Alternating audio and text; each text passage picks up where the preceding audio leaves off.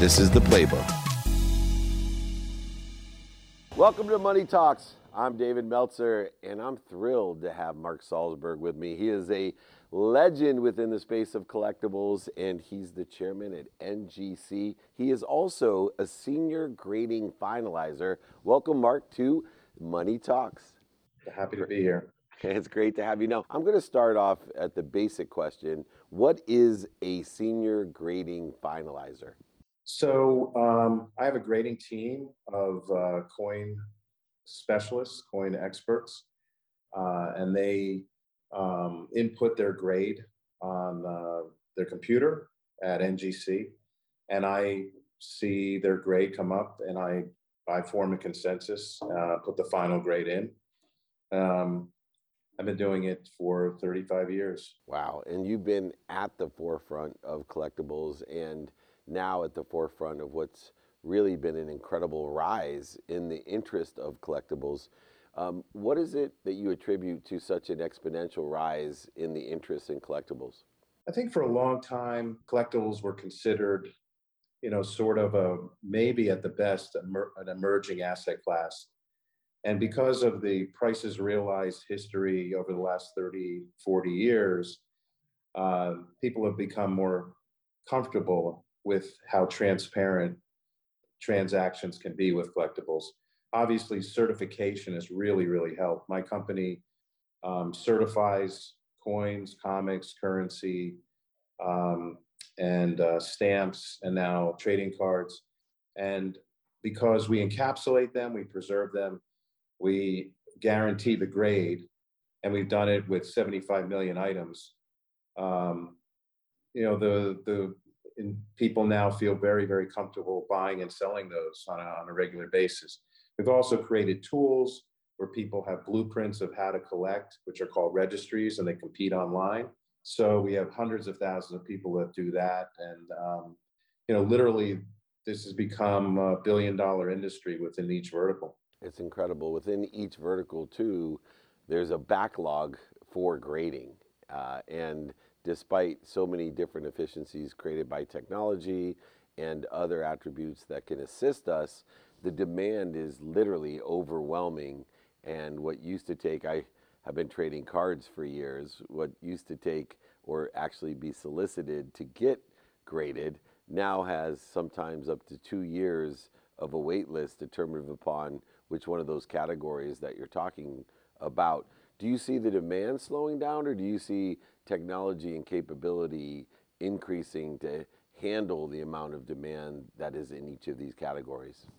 Well, I think we had a huge demand based on, what I call the fast money. You had COVID money, you had low interest rates, and that really got things crazy. I think things are normalizing, particularly in cards. The traditional verticals like stamps or coins or even comic books didn't have that speculative run up. Coins in particular are very, very steady. We have, backlogs, but not to that extent. And the backlogs for comic books are coming down. Technology will help. AI, which we're incorporating, will definitely help. But, we're still in the first or second inning of really penetrating any of these markets. You have a worldwide market. And when it comes to world coins in particular, that's just huge. I mean, you have 100 plus countries and 1,000 years of history, different metals, different denominations. There's a lot of data needed and a lot of expertise needed to evaluate these items. So databases are important. Imaging is super important, and having that expertise, really gives us. Those are the obstacles, and also is our moat to competition. And, talking to so many experts in this space, all agree that we're just at the beginning, that we can't even understand the size, scope, and scale of different markets within the context of collectibles. What's your outlook as far as growth over the next 5 years? Yeah, I'm very optimistic. In particular, I'm a collector. I've been a collector for, since I was a kid. And the high profile items and the very, very best quality in each category have never really gone down. They steadily increase, and I've seen a dramatic increase in the very very best in coins and comic books and currency in particular. Um, and it really goes towards the fact that these things are really rare. There have been, if you take U.S. coins in particular, you know the mintages. They've been we're on the kind of like the downside of the half-life of vintage coins. So we've graded the majority of vintage coins that are out there, and we know based on our repopulation reports, how these things have survived. And the very, very best are always collected. There's a lot of depth to the US market, a lot of depth in the comic book market, US coin market, and particularly currency market. So I'm really optimistic because we add people all the time to the registry. Collectors feel comfortable. And if you're a collector, if you have that gene, you want to complete sets. And I don't see, every time I sell a really great coin, I regret it. Put it that way. So over time, it's not like stocks or bonds. You have to have a long-term perspective on these items. And I've been at the forefront of creating tools, or our company has created tools and made people very very comfortable. And I started seeing guys like the hedge fund guys coming into coins 10 years ago. They're converting from, those assets into tangibles. And I don't see the trend reversing at all. I think it's going to even increase. And to that measure, there's certain categories that may outperform others here in the next 5 years. Do you have any favorites? Yeah, I love world coins because they're just starting to embrace certification, believe it or not, even though we've been doing it for so long. It's just one of those things I just don't understand why world dealers are not sending their coins into us directly or currency into us directly. They're allowing people to buy it raw, meaning ungraded. And then what happens is the smart guys buy those coins or currency, they send them into us, and they put them right back into European auctions. So I think world coins have a long way to go. U.S. World currency has a long way to go. I particularly love ancient coins. We're the only ones in the world that grade ancient coins and certify them. They're fantastic. And holding one of them in your hand, it really exerts power. They're just wonderful items. They're in some cases 2,000 years old or older, and they're really inexpensive, $50, $75. Now there's $1 million ancients, but most of them are lower in value and collectible, and the entry point is quite reasonable. And when we look at the world market, obviously in the past it was difficult to ascertain or obtain the different world coins or ancient coins. Where are some of the best places today that we can find different category items on the world market, not just coins, but other things that may be valuable? Auctions, of course, are the number one place. I also would urge your viewers to find a dealer that they feel comfortable with, that's reputable. We vet our dealers. We have thousands of dealers that have to make certain criteria, hit certain criteria to become authorized dealers. But that'll help guide them. Also, auctions like Heritage and Stack's Bowers. It's easy enough to really view those auctions, look at prices realized, look at the past history, and get comfortable. That's why we have growing markets. That's why these are not emerging asset classes. That's why they're asset classes now.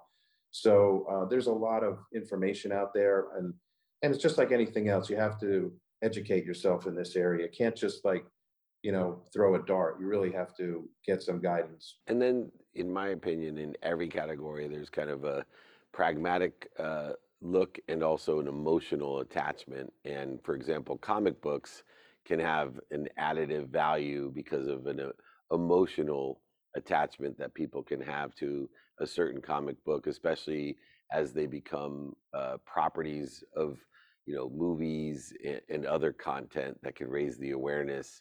Do you see emotionally attached assets like a comic book doing well in the future compared to, like, just say gold? Absolutely. Yeah. I mean, these characters, the movies are driving these high prices and the awareness of these characters. But there's, the emotional attachment of knowing the nostalgia the attachment. I mean, you wouldn't believe how many attorneys and doctors, 50-year-olds are just giddy over these comic books. I'm not a comic book guy, but you know, they're, they're holding $500,000 comic books and they're literally, like a kid. I get it because I understand it. Coins that make me feel the same way, but I wasn't, fortunate enough to buy comic books. And when I was a kid, we didn't have the dough to spend 10 cents on or 25 cents on a comic book. And I really it didn't catch on for me. But there's other aspects of the comic book market that interest me, and that's the original comic art. And even though I haven't played in it, it was suggested to me long ago that was going to be on fire, and it really has done extraordinarily well. Um, there's definitely, the I was I was talking to some Wall Street guys about this. There's an emotional attachment to coins that you don't, or collectibles, I should say, that you don't have in stocks. Who cares if you sell your Apple if you're making a profit? You can always buy it back. But if you sell your, Hulk 181 and 9.8, or you sell your 1863 silver dollar in 67, it's emotional to get rid of that. It's emotional when you buy it, it's emotional when you sell it. And that's the difference between traditional assets and collectibles. And I think that's a positive because you're irrational. I have 50 of the same thing. It doesn't make any sense, but my wife's like, why? And I said, because I have to. It's just how I'm built. And there's a lot of me out there. There's a lot of guys like us out there. Thank God, because we built our company with like-minded people and surrounded ourselves with like-minded people. So there's a lot of us out there, believe it or not. Oh, I believe it. I ran the most notable sports agency in the world with a gentleman named Lee Steinberg at Ah, Lee Steinberg okay. Sports Entertainment. And I remember when I started as CEO, and I said, "Well, I'm getting, I thought we were a sports agency." And he said, "David, we are in the business of the irrationality of middle-aged men." He said, Yeah, he said, yeah, if I could take this football right here, put a signature on it, and get $50,000 for it, this is the business of rationality of middle-aged men. And it seems as if today, middle-aged men and women both participate in that irrational valuation. But even beyond the irrationality and the emotional aspect, there still has to be authentication yeah. because technology can help us, but it also can hurt us because people can create duplicatives and other things where you need an expert eye to that. How long do you have to train someone in order to have that type of eye and experience to make sure that what they grade something as is truly warranted? So there's two-part answer to that. I think the best graders were the ones who were dealers because there's a market component to this, right? If you look at something that is slightly circulated and it has a mint state look, you wouldn't sell that as a dealer as almost uncirculated. You would ask mint state money. So that's one aspect, and then having the feel of looking at coins as a dealer is very, very important. You see a lot of different things. The overall the overarching concern is authentication and also figuring out if something's been altered. So you can't do that unless you see a tremendous amount of items. So you have to have an eye for it. You have to have a passion for it.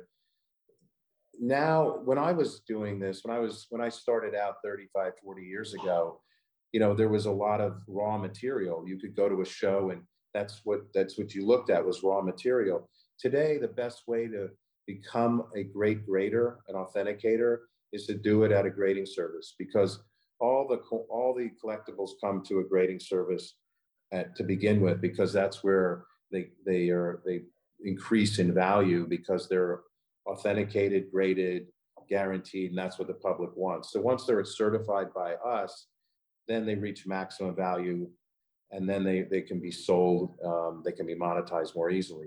So it depends on the area. I know it's a long-winded question, or a long-winded answer, but if you're a comic grader, you typically have a specialty in, let's call it, golden age or silver age, or you were modern. And at CGC, you can learn the broad spectrum of it by being there every day, and getting to see this material. Same in coins and currency.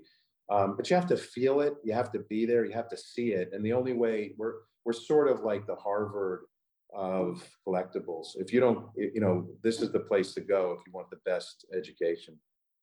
And they do get the best there. Last question, real quick. I can't help but ask a great collector and a great eye like you, emotionally, not value wise, but emotionally, what's your favorite thing you've collected? It's definitely coins, and it's definitely U.S. coins. I think the greatest coin I have, and it's not the most valuable, but it sort of typifies my collection. It's an 1864 $2.50 gold piece, and it's Civil War era. They only made, like, I think 2,400 of them. So think about that small mintage, right? And I have one that is literally, at the day it came, the very moment it came off the out of the die, out of the as after it was struck, somebody must have caught it and just put it away. And it's acquired this amazing skin and patina. And the closest grade to that is probably 5 points difference, or 6 points difference. Wow. And it's just spectacular. So you have to wonder how an 1864 2.5, which was, minuscule mintage, survived like this, acquired this kind of patina. And that kind of typifies my collection. I collect sort of miracles, freak items. So I would say that to me is a very emotional coin. I've had it for 20 years or so. And every coin in my forever box is like that. So I'm a lucky guy. Yes, sir. I have a emotional attachment to my Tony Gwynn signed 394 when he batted 394 for the Padres' personal one of 394 bats that he had created. And I never thought I could be emotionally attached to a multi-million dollar sports collection that I have. Anything as my hero signed that bat for me as a sports agent. But I will tell you, I do have a Gary Vaynerchuk, a Gary V signed Crushing It poster, one of 500 from when he launched his book, that may someday be more emotionally and more valuable. Ironically, how entrepreneurs are becoming famous, especially that guy. So, Mark Salzberg, you may be finding yourself authenticating and grading posters of entrepreneurs someday. Who knows? But the world's definitely on the rise, and so are collectibles. And it's so nice to know that there is a credible, honest, trustworthy place that we can go to find out what the true grade and what the true authenticity of our items are. Thank you so much for lending your expertise here today, Mark. We appreciate you. Thanks for joining Money Talks. We'll see you soon.